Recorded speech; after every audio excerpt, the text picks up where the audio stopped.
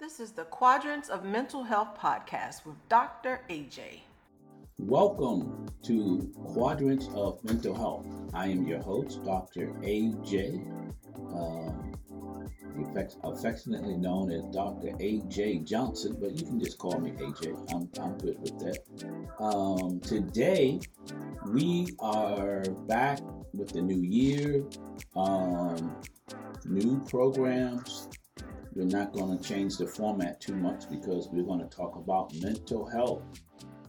We're going to talk about, today is going to be about self-care and what we need to take care of ourselves, okay? And I tell parents, I teach a parenting class on Mondays on Zoom. I teach a class on Tuesdays at Higher Learning, Bible Institute, Seminary International. Hopefully I said that correctly. Teach those two classes and do workshops and seminars and conferences. I have some things coming up this year that I'm looking forward to. But here's the thing. I tell parents this, well, I'm not going to say I tell parents. I ask parents, what is your number one job as a parent? You know, and that is irrespective of grandma now becoming parent, because a lot of times with grandparents, they think that they're still grandparents, but when you're raising a child, you are a parent. And a lot of times I get, my job is to provide, or my job is to protect. And that's incorrect. And I tell them so. That's incorrect. Because your number one job as a parent is to take care of their parent. Take care of yourself. Love yourself, like yourself. You have to get good at self-care. What I mean, best example I can give is when you fly on an airplane. Now, they used to do it every time I flew. No matter which airline it was, I got the same demonstration about the loss of cabin pressure, the oxygen mask is going to drop down. And the interesting thing is they always tell you to put the mask on you first before you try to help your child. Put the mask on you first before you try to help your neighbor. So to me, it sounds like, hey, you must be very important. One of those very important people. You need to take care of you first. And that is the one thing that most parents fail to do. And I will say, and particularly mothers fail to do.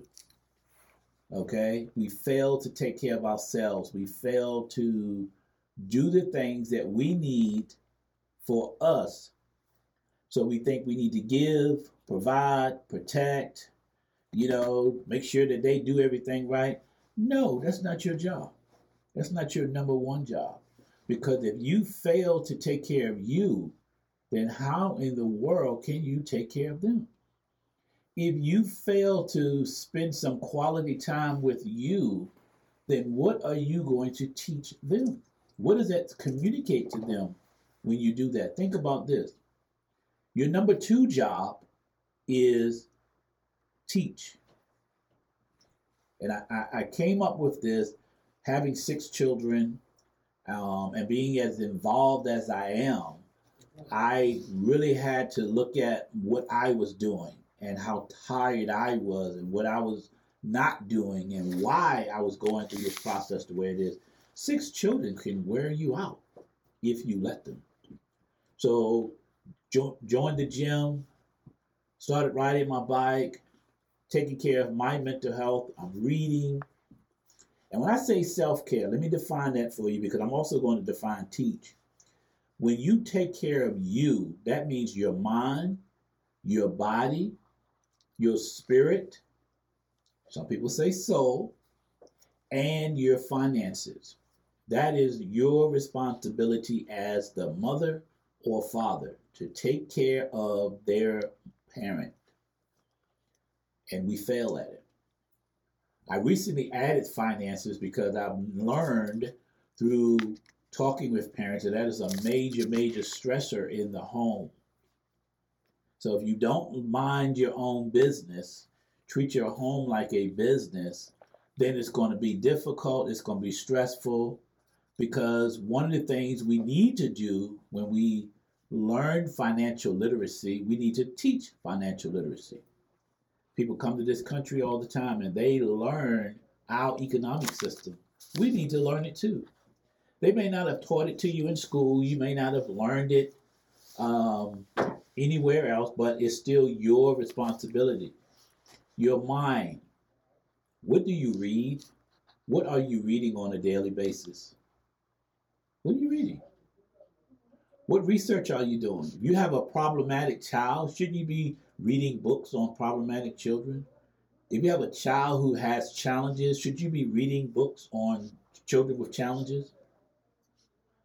One of the things I say in the class, and I won't say this too, I'm going to say it now. Write this down. What's not transformed gets transferred. When you don't renew your mind, then you're going to make a transfer. We need to be transformed and renew our mind. We renew our mind in knowledge. So we can't bring the skill set that brought us to where we are, to this new child, to this parenting situation we have, especially if it's changed. We have to work on us so that we can be effective in teaching. Now, you can be efficient and check all the boxes, and I did this, and I said this, and I did that. You know what? And it's going to be over the child's head. And the relationship is going to suffer. One of the things we have to teach children to do is to value relationships with us and others. That's one of the most powerful things we can teach them. Because by nature, not by nurture, but by nature, children only think of three things. What do they think of? Me, myself, and I. So you have to get good at taking care of you so that you can then teach them how to take care of themselves. You have to model that for them. Now, I'm going to use that word teach a lot, I know. But here's the thing. When I say teach, this is what I mean. And it's a 5-step process.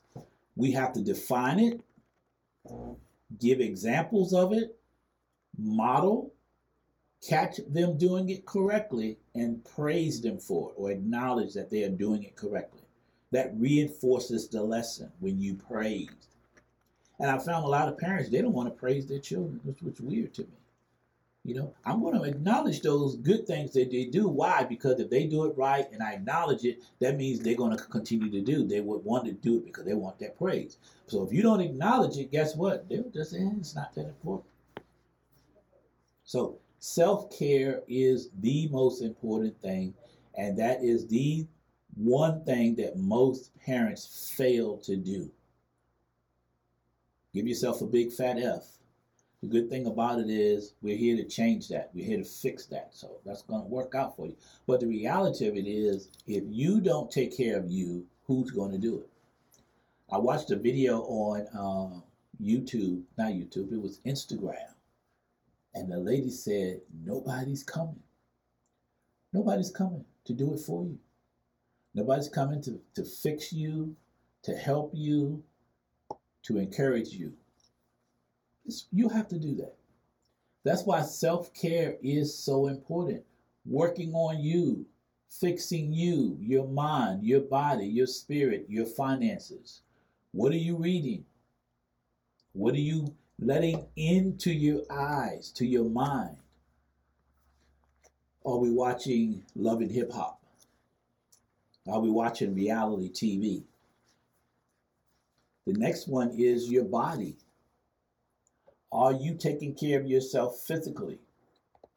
Are you exercising? Are you eating properly? Here's one of the most important ones. Are you getting enough sleep? Are you getting the proper amount of sleep that you require? Most of us don't. And it's unfortunate. We don't take care of our bodies. We don't take care of our minds. Sleeping is very important. Eating is very important. We need to learn, especially in the United States, eating for nourishment, not for emotional reasons. Eating to feed the brain and the body, not because it makes us feel good. If you are an emotional eater, you are more than likely stressed out. Okay? So when you put in the right foods at the right time, the right quantity, it gives you energy. Your food should be your energy source or supply more so than a feel good and now let me go take a nap. Okay? You can tell when people are emotional eaters. Guess what? Everybody knows because it shows. It shows. You can tell when people are unhealthy. It shows. Okay? So we have to get good at taking care of ourselves, and that's a part of self-love. That will help you with your self-esteem. Now, I'm not telling everybody needs to be a vegetarian. You know, I think that lifestyle is great. I tried it. Couldn't give up the chicken, though. It was hard. Oh, I love chicken. But we have to get good at taking care of our bodies as much as we take care of our minds. Okay? I'm going to encourage you to create a personal growth plan.